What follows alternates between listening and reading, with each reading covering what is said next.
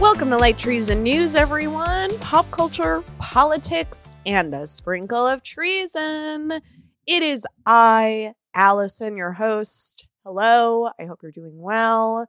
I apologize about my voice. Listen, sometimes in a woman's life, she schedules a very busy weekend, and she's a social butterfly. Her schedule is full. And we blow out our voice because we were having such a good time. So I apologize. I also apologize that I meant to get this episode out yesterday. But as I mentioned, we just got a bit busy. So we're here now. That's all that matters. Hello. I'm going to be honest with you all. I was very torn about what I was going to say about the Oscars. A, because I feel like it happened a million years ago already. But we had covered it extensively in the lead up to the Oscars. We had made our picks, which Meredith and I did pretty good. We did pretty good with our main category picks. I believe I had a 68% accuracy. Meredith had a 57% accuracy. Not to toot my own horn, I did beat Meredith. But there were some surprises. We'll never speak of Jessica Chastain winning again. I liked her dress. Meredith didn't. So we also disagreed on that. But yeah, there were obviously the moment that I'm avoiding talking about is the one that everybody has talked to death, which is the slap. Here's my thing. A, nobody cares what I think, right? Nor should they. Nor should I feel any white person be saying a black man should be sent to jail, even though Chris Rock himself said he didn't want charges pressed against Will Smith. Man, never seen a room full of so-called liberals so quickly be like, jail, jail. All right, let's all calm down. This is my main takeaway, okay? I want everybody to calm down. And here's the thing. If we're going to start taking or kicking people out of the academy based on criminality, there ain't going to be nobody left in the academy. And not to belabor this point, which has been made many, many times, but it's like, I think Will Smith's main crime was that he did the bad thing publicly. Whereas so many directors and producers, Harvey Weinstein, if you will, were doing their crimes in private, where people could sort of be like, oh, we just don't talk about it. We just don't talk about what Harvey does because we want to make films with Harvey. So we just don't talk about it. But he did it in front of cameras. So he got kicked out of the academy, which means he could still get nominated in the future, but he can never attend a ceremony. And I think it's very unlikely he'll ever win again. Although, who cares? Once you win, it's like he has an Oscar, right? And just from a producing point of view, the people who were like, he should have been kicked out of the theater, they should have given his award to someone else. I mean, can you fucking imagine if they had done that? First of all, you're trying to make snap decisions so quickly. People were like, why didn't someone stop him when he was walking up to the stage? Because he's fucking Will Smith.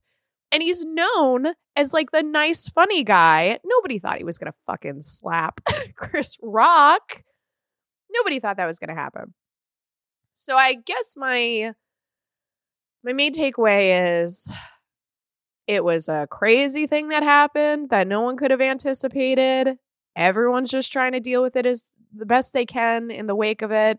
Will has apologized. Chris says he doesn't want to press charges. That's it. And I don't think we need to be hyperbolic and say this is going to inspire a crime wave now. People are like, what's going to happen at the Grammys? And it's like, probably fucking nothing. Watch, now that I've said that, something insane is going to happen. But I feel like this happens every time a story like this enters the news cycle. It's like, who can get the most hysterical the fastest for the likes? Where it's like, Will Smith doesn't need to go to jail, but you don't hit people. It's like a basic lesson we teach little kids. And the toxic masculinity of it all, that to me was the creepiest part, where he's like, you do crazy things for love. And it's like, fucking yikes. Let's not say that. Let's not equate physical violence with love. That's not love. That's your ego, man. You didn't like that people were covering the fact that your wife sleeps with other people so much. It bothered you. And y'all probably shared a little too much. And now you're dealing with the embarrassment from that. That's what that was. You know, don't say it's because you loved your wife. And like, to equate it with defending women, like Richard defended his family. That to me was the grossest part, where I was like, just, you know, you were drunk. You had a lapse in judgment. You fucked up. That's what that was. It wasn't you like being a heroic knight defending your woman, you know? So yeah, that's how I feel about that. But also, like, can we just like take it down? Like, the fact that it has been dominating the news cycle.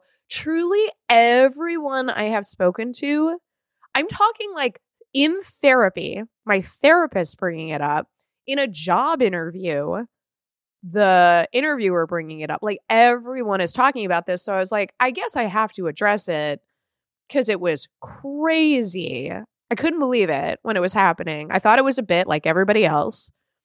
And then I had friends texting me who weren't watching the ceremony, but they were on Twitter, and they were like, what the fuck is happening? And I was like, it's chaos. And like, having spoken to people who were in the room when it was happening, their main thing was like, everybody thought it was a bit. It happened fast. And then when he started swearing, that's when everybody knew it was real. And he was just like shit-faced. So that is, yeah, that's all I want to say about that. And like, sorry to bring it up at all, but I thought it would have been fucking weird if I didn't. So the other thing that like was so unfortunate about that happening was really cool shit happened at the Oscars. Troy winning for Coda, his acceptance speech was really moving and beautiful. You know, Questlove winning for Summer of Soul, like very, very cool things were happening, and it just did not fucking matter. I shouldn't say that. It still matters, but it's unfortunate that like the news didn't address it or talk about it at all, because all anybody wanted to talk about was the slap. Because again, it was insane. So like, I get why people pivoted to focus on that, but it was like, oh man, does anybody even know Summer of Soul won Best Documentary? Because that's a good fucking documentary, and y'all should go see it if you can. But yeah, so that sucked. Also, I'm sorry, Coda winning Best Picture, that's going to be one of those wins that we're going to look back on in a few years and just be like, what was that movie again? Like, it's a fine little movie, but I was frustrated, y'all, not to get up on my soapbox again, but how's Dune going to win every technical award, but Denis doesn't even get a nomination? That to me is wild. So what you are saying in this moment is technically this movie is perfect. Every aspect of it deserves to be awarded, except the guy who was at the helm of the ship. The guy who hired everybody. The guy who made every ultimate call in the end. Oh, and by the way, it's a Best Picture nomination too, but the director, we just don't know. We just don't know if the director was up to snuff. And again, I've shared my opinion about why that might have happened. They might be waiting for part 2 to give Denis his Oscar, but it was frustrating. It was very silly when they were just like sweeping the technical awards, and it was just like this glaring omission. Like, and Denis was there, and to be like, sorry, bro. Every other aspect of this film fucking rocked us, but not you. It was silly. Why was Kenneth Branagh in there? God.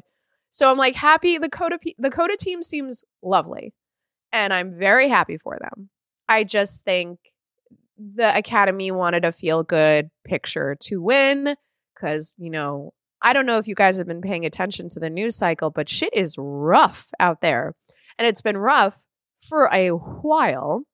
And I think the Academy was like, you know, this is just like a nice little family movie. You feel good at the end of it.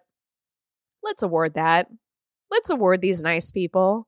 And like, nobody's mad about it. I've never seen anybody like, what the fuck? Coda sucks. People are like, yeah, I guess. You know, the fact that it was sort of a sign that they were going to win, that they went to the White House. I was like, okay, so we're celebrating this film at this point. So I'm not mad about it. I'm just sort of like, it doesn't, you know, it's every year at the Oscars. It doesn't fucking make sense. It's like, we can't get on the same page about what should have won everything. So it's all over the place. But like, not in like a fun, surprising way. The only like surprises were like, and it wasn't really a surprise because Meredith and I talked about this on the show, that Jessica was really, really, let's say, advocating for herself aggressively, and it paid off, and she fucking won. And everyone was like, what was this film? Truly, did anybody see the Tammy Faye movie? If you're younger than 30, do you know who Tammy Faye is? You probably don't. Maybe you do. I don't know. And speaking of aggressively advocating for herself, Ariana won as expected. Happy for her. Yeah. I'm thrilled that Jane Campion, when she won for Power of the Dog, managed to keep the Williams sisters' names out of her mouth. Very thrilled. As soon as she brought out a little piece of paper, I was like, okay, we're safe. She's not going to riff this one because perhaps she learned a lesson from the last time she got a little loose with her acceptance speech.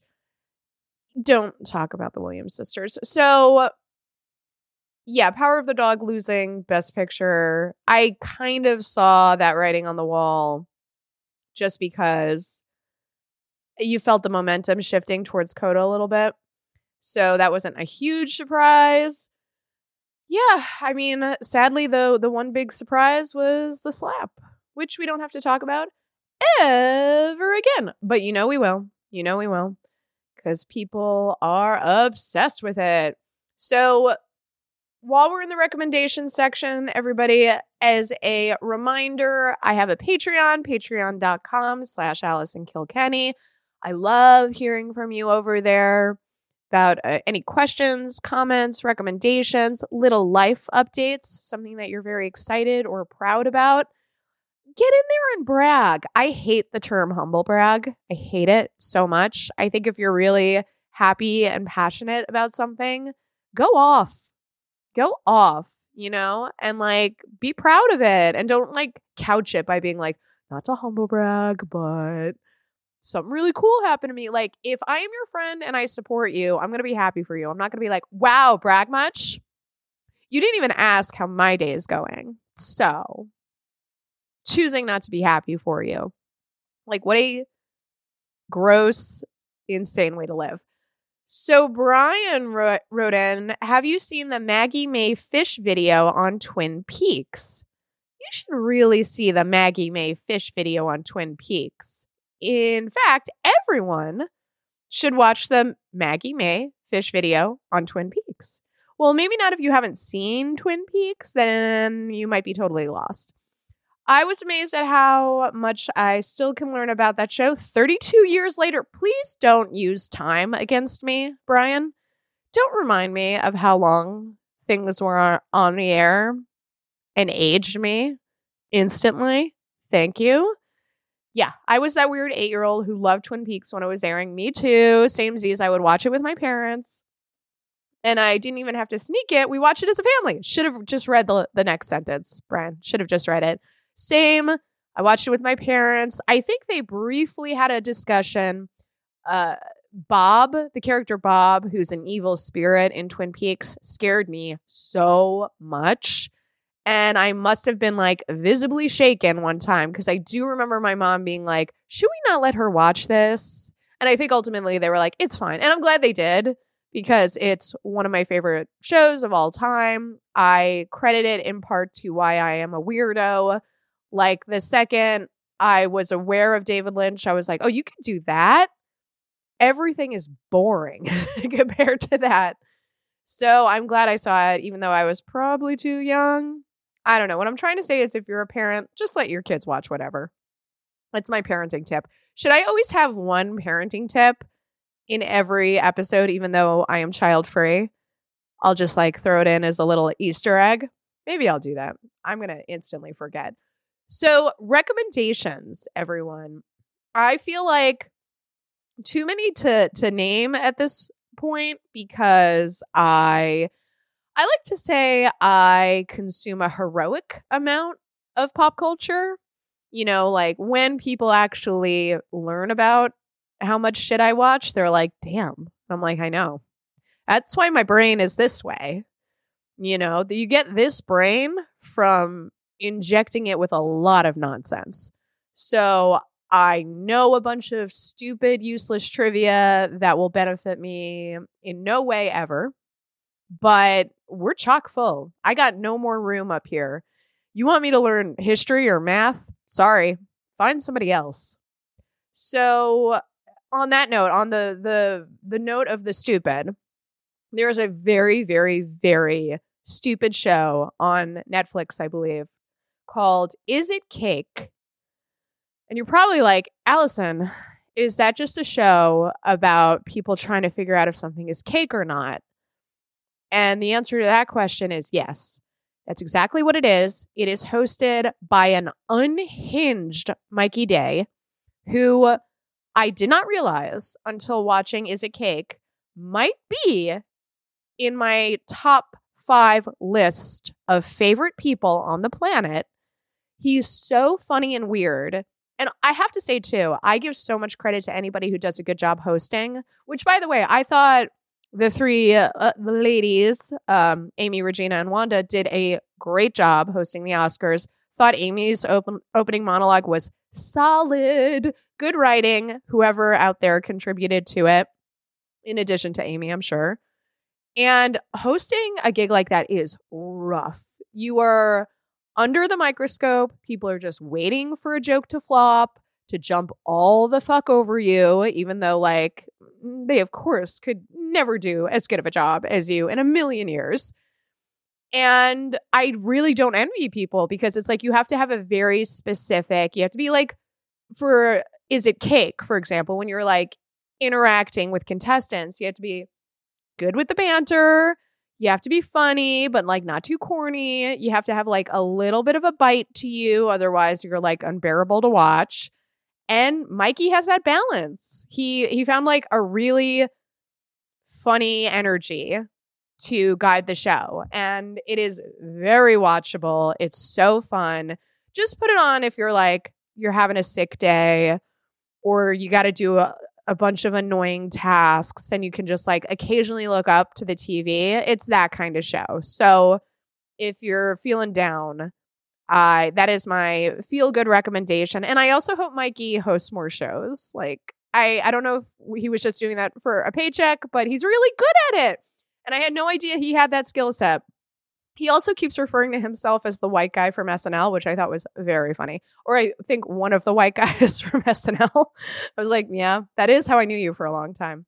So opposite side of the spectrum for recommendations. Guys, I saw Everything Everywhere. And if you're like, I've never heard of that film in my life, you are not alone. I had no idea I was seeing such an early screener until Meredith told me Everything Everywhere isn't opening in limited release in Wisconsin until like mid-April. And I was like, holy shit. So apparently this was like a very limited screening in New York. I think probably LA too. And it is a film by Daniels. That is the filmmaking team of Dan Kwan and Daniel Scheinert. Hence the Daniels. We got 2 Dans. Look out. I was just talking to someone about that there are too many Mikes, which reminded me back in the day I wrote a sketch called Too Many Daves. That was a children's show about how there are too many Daves. And if you're thinking that sounds stupid, it's because it was. It was a very stupid sketch. And I loved it dearly. So Everything Everywhere All at Once stars the incredible Michelle Yeoh, who if you've seen like any decent action film, you've probably seen Michelle Yeoh at some point. She's a fucking legend. She's an amazing actress, but she's also an incredible martial artist. And she's, as I said, she's a legend.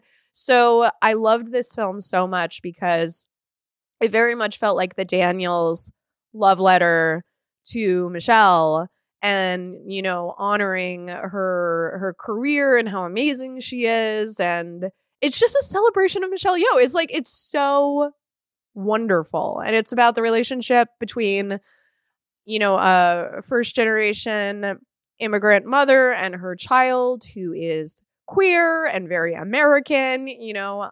So there's a real like love story at its center, not just with the central protagonist and her daughter, but also her relationship with her husband.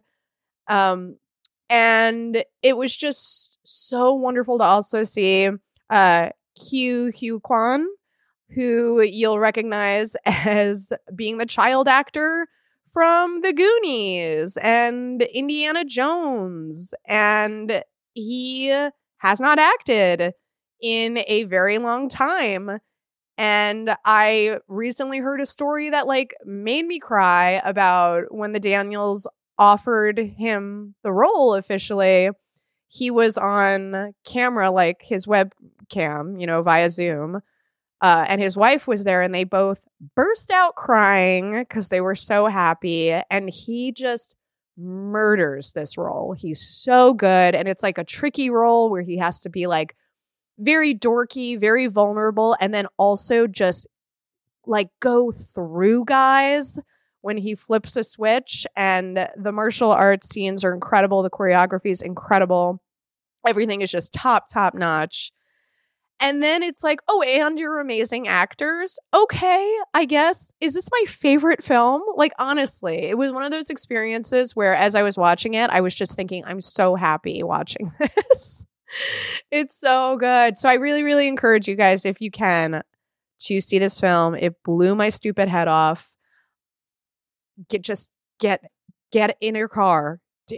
Can you drive? Can you get on a bus? Just get to the nearest city.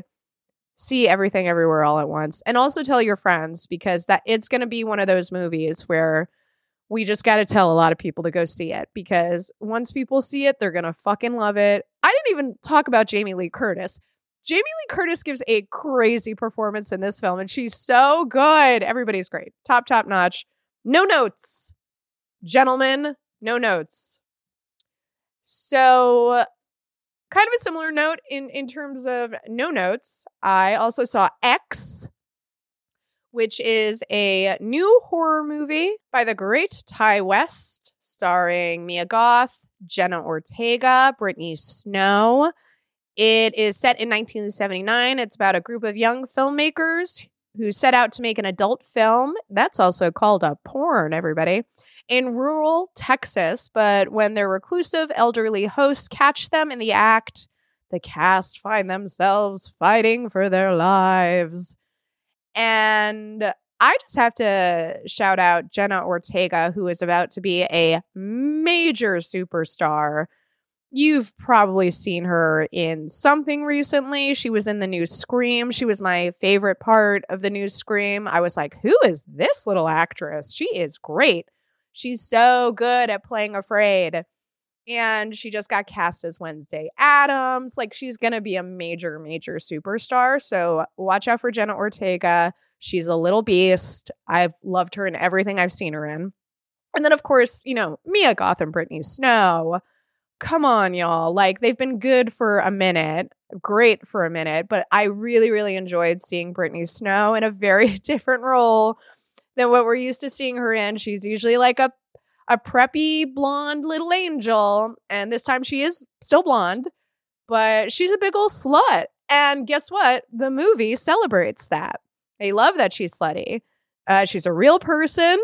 She has real dreams and wants, and it's great. I really, really liked the sex positivity in this movie, because when you hear it's about, you know, an adult film, it's like, what is this going to be like? I also should mention that Kid Cudi is in this movie, which was awesome to see. I've never seen him play not himself in a movie. So that was very exciting. He did a great job. I guess I should say Scott Miscuddy. So that's his legal government name. And that's how he's credited in the film. I don't know if he's trying to like get away from the Kid Cudi-ness of it all a little bit when he acts. So apologies, Scott. So yeah, he's wonderful. Not playing against type in this film. Not Kid Cudi at all. Does a great job. Martin Henderson and Owen Campbell. It's a really, really solid cast. And it's really well directed. There's an opening sequence with an alligator that is so well done and like haunting and plays with suspense in such a wonderful way that is the moment I realized like we were safe. We were in good hands. This was going to be a great film. And I really appreciated the themes of like repressed sexuality and how that can lead to terrible things. So it is a very clever horror film in the tradition of the best horror films. Like it has something to say, but not in a way that it feels like an after school special. You're not like rolling your eyes like, okay, yes, sex positivity. We get it. It's 2022. And like to people calling it derivative, I just think that's like the flip side, negative side of saying something is a clever homage because yeah, you're going to watch it and you're going to think about Texas Chainsaw Massacre. And guess what? That's deliberate. Ty West said this is a tribute to films like Texas Chainsaw Massacre. So I chose to see it as an homage and it didn't feel like a ripoff. It didn't feel like Ty West had nothing new to say. In fact, I think this film is all about Ty West having something new to say about the genre, about the similarities between the sex industry and horror, like the overlap there. And yeah, very watchable, very fun.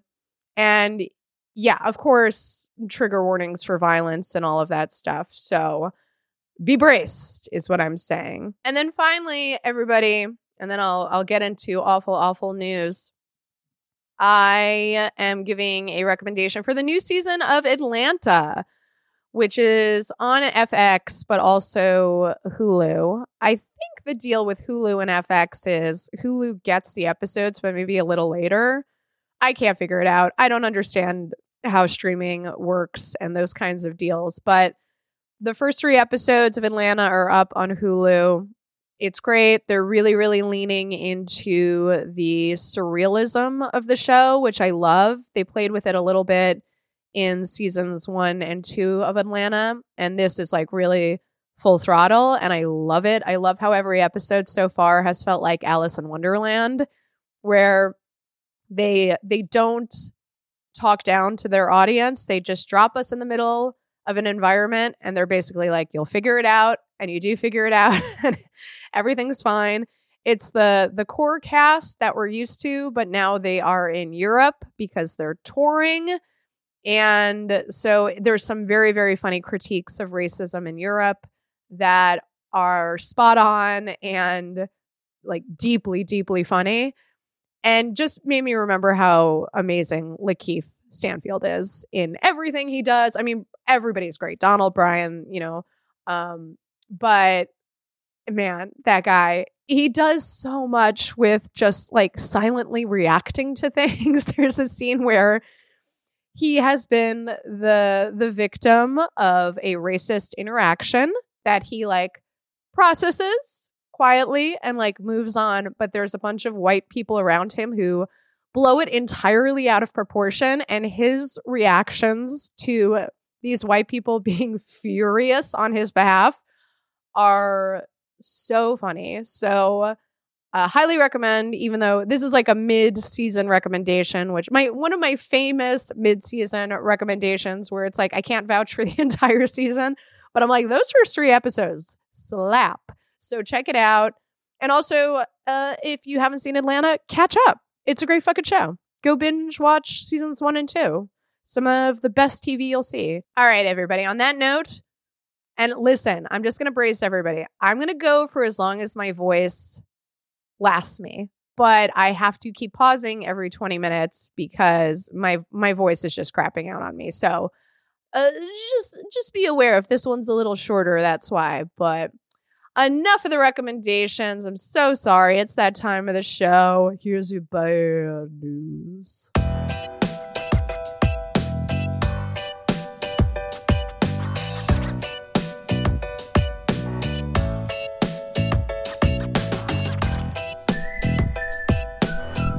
Let's talk about the January 6th insurrection, shall we? I'm sorry, I just haven't moved past it. Seems like kind of a significant story. Call me crazy. I know the news cycle is finicky, but feels like we should still be talking about it. Anywho, so according to official White House records from January 6th, there is a gap of more than 7 hours in phone calls placed to or from then President Trump and do not list calls between Trump and the lawmakers while the attack was happening. So this was reported by the Washington Post and CBS News. 7 hours are missing from the record. Now, this has been pointed out by other people, but say during the Watergate scandal, then President Nixon got in a lot of trouble because there was like a 15-minute gap in his phone records.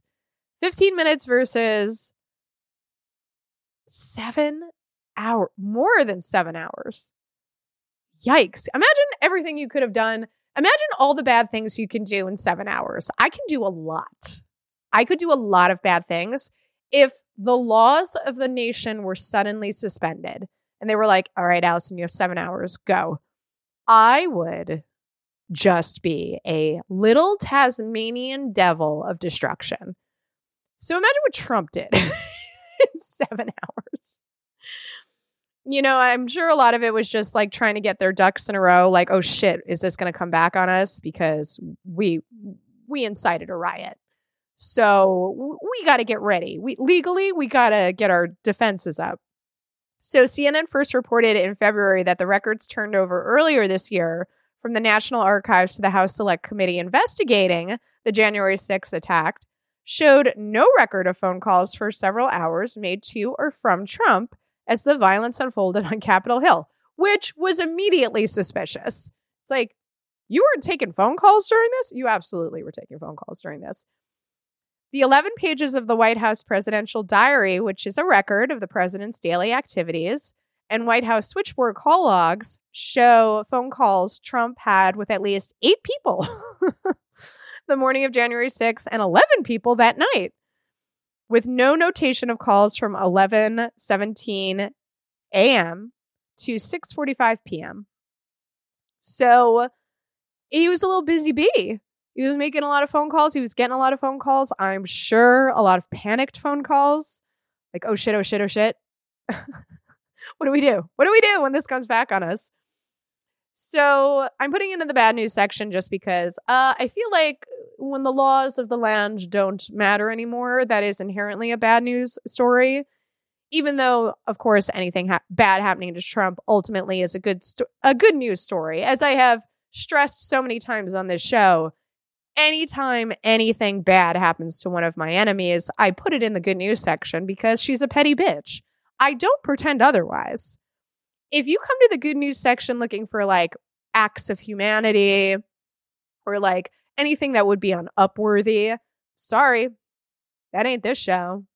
I'm going to laugh about something bad that happened to a Republican because that's a good day for me.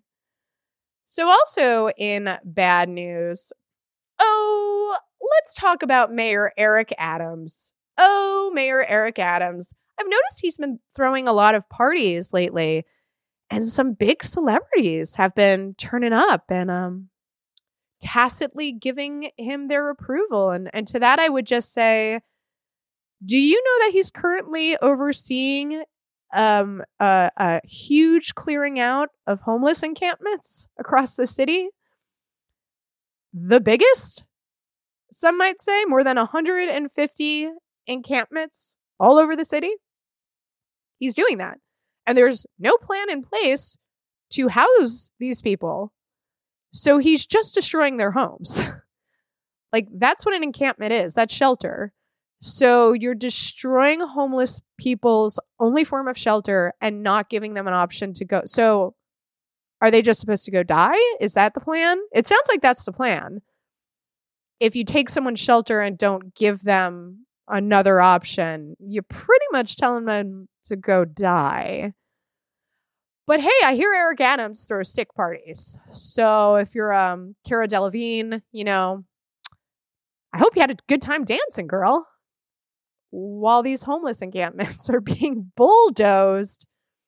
But I wanted to talk about it because obviously this has also been a huge story in LA, where a lot of homeless encampments have been destroyed. There's a really high homelessness rate in LA, as there are in most major metropolitan cities that have warmer climates, because when you're a homeless person, it helps to live in a state that has warm weather, But here in New York, we also have a lot of homelessness. This is, of course, directly tied to lack of funding for mental health resources. Turns out when you slash the budget of mental health institutions and you close facilities that house people who are trying to find some help, you kick them out, suddenly homelessness goes up. It's like, yeah, dum-dums, there's a correlation. It's called a direct correlation, actually. Not to get too technical on this. I almost called it a publication, which is sweet. I guess it's a kind of publication. And Eric Adams has been trying to cover his ass because people were like, what are you doing to homeless people? By saying, social services is working with us as we destroy the encampments, and we are offering to take them to shelters. Now, here's the problem with the shelters. The shelters are also massively underfunded, overcrowded, and oftentimes homeless people are the victims of violence when they stay at these shelters. And that could be anything from like someone stabbing you or raping you or, a multitude of bad things can happen at these shelters. So oftentimes for homeless people, the safer option is staying on the streets or sleeping on the subway where no one's going to hopefully attack you. So that's not a good enough answer, is what I'm saying, to just say, oh, we're going to send them to the shelters. It's like, yeah, they don't want to be in the shelters because the shelters are fucking awful. Like, they're actually making quite a rational decision when they decide not to stay at the shelters. By the way, not to discourage anybody if you are currently housing insecure or homeless. Shelters are a good option in most cities. It's just in New York City, it's massively overcrowded and not great. Not a great option for homeless people. So on that note, everybody, that's enough of the bad. Let's end things on a positive note. Here's your good news.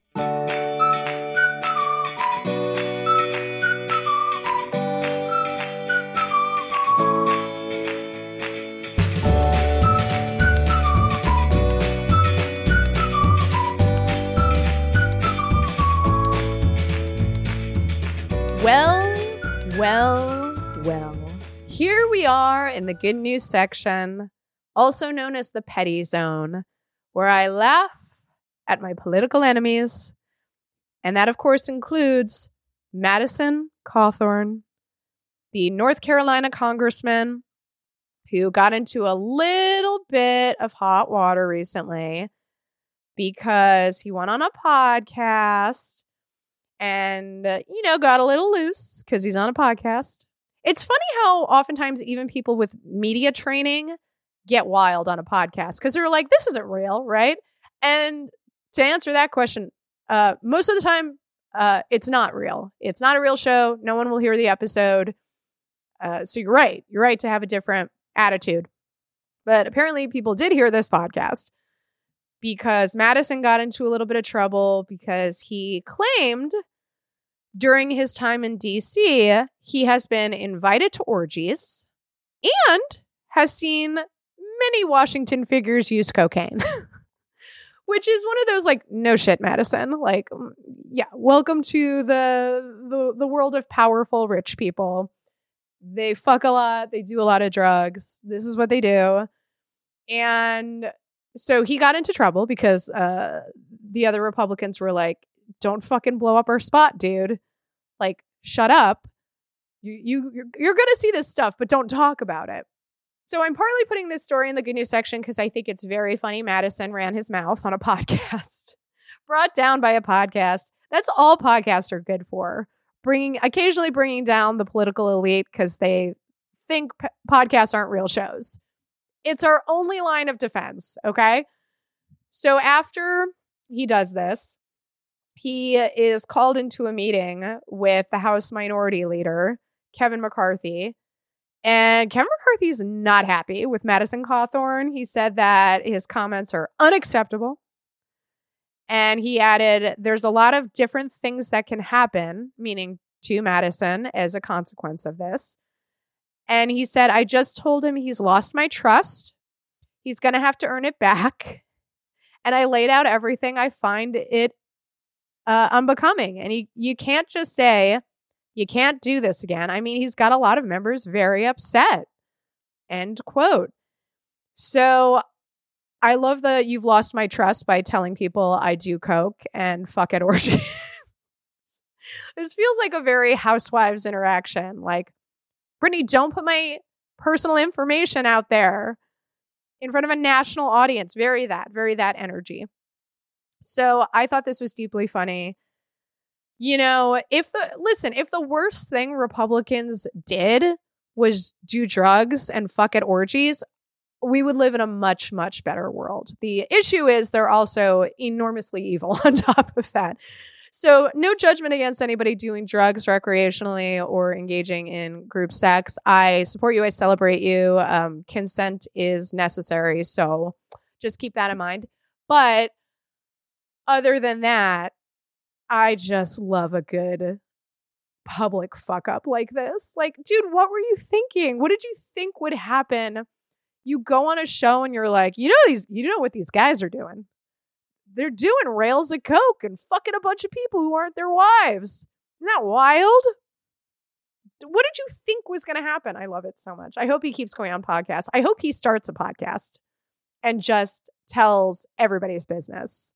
The Madison Files. And he's like, what's up, sisters? Guess what?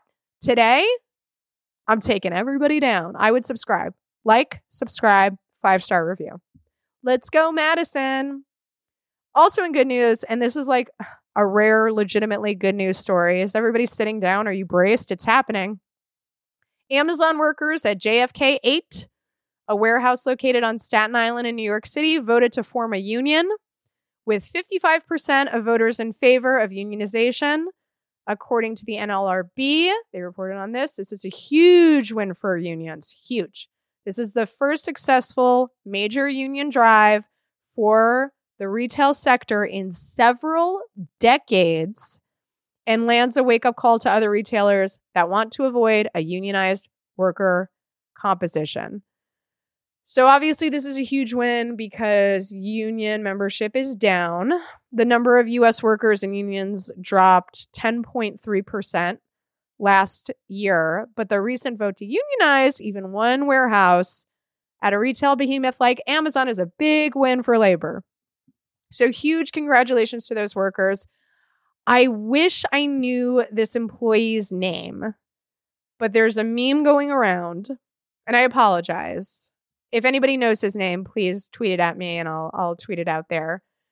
But I retweeted it the other day and it just warmed my heart so much because, again, good news is so rare these days. And this was such a huge moment for the labor movement. Can you tell I'm trying to buy time while this loads? So there's a photo of one of the Amazon workers in front of all the press microphones. You know, they're giving their speech about the fact that they voted to unionize. And he said, we want to thank Jeff Bezos for going to space because while he was up there, we were organizing a union. And I saw that and I went, damn, that's a good fucking quote. Keep that man in front of the microphones. He knows a good press snippet. He knows a good press blurb. That is so quote worthy. What a good burn. Jeff Bezos is a fucking evil idiot. And that was just so amazing. And it also took something that like was such a shitty display of elitism And at a time when your employees are like pissing in water bottles because they can't take a break to go to the bathroom, and there's like enormous wealth disparity, people can't afford to go to the doctor, like things are so terrible, and you go to fucking space. You are spitting in the face of every poor worker who made your wealth for you. You did very little. You make a lot of money because poor workers do all the labor. You're spitting in their faces. And to take something so awful and negative like that and spin it like, hey, we're glad you went to space because while you were gone, we were organizing a union. Like, so good. So shout out to those workers. This is a huge fucking deal. And hopefully, you know, I'm so sorry to use this cliche, but courage is contagious. And hopefully other employees will see this and, you know, it will inspire them to unionize as well. By the way, a big motivating factor for anybody who voted like against unions is union fees, which is a pretty short-sighted reason to shoot down a union, because ultimately one of the things that unions can fight for is higher wages. So that's another reason that collective action is so important. Nobody wants to pay the fees, but the fees are the reason that the union can sustain itself. They need those resources. So in the short term, yeah, you have to pay a little bit, but ultimately, you know, you get a 5-day work week or maybe a 4-day work week soon. Some companies are trying that out. I think that's a great idea. So yeah, guys, I'm going to leave it on that note just because my voice is starting to give out, and you're not even going to believe this. I have plans tonight, so I got to save a little bit of my voice. But I hope you're having a wonderful week. If you're a Patreon supporter of mine, thank you so much. If you're not, you can become one for as little as $5 a month at patreon.com/AllisonKilkenny. As I said, you get to skip the line over there. Listen, sometimes people email the show and I won't see it for months. That's just the reality of the game. I don't check the email. So the Patreon is a good way to stay in contact with me. And you can follow Light Treason News on all the socials. We're on Twitter, Instagram, not Facebook anymore because Facebook is evil. I'm not on Facebook either anymore, but I'm also on Twitter and Instagram. So follow me there. And I hope you have a wonderful rest of your weekend. And while you're at it, if you're vaccinated, get out there and cause a little trouble.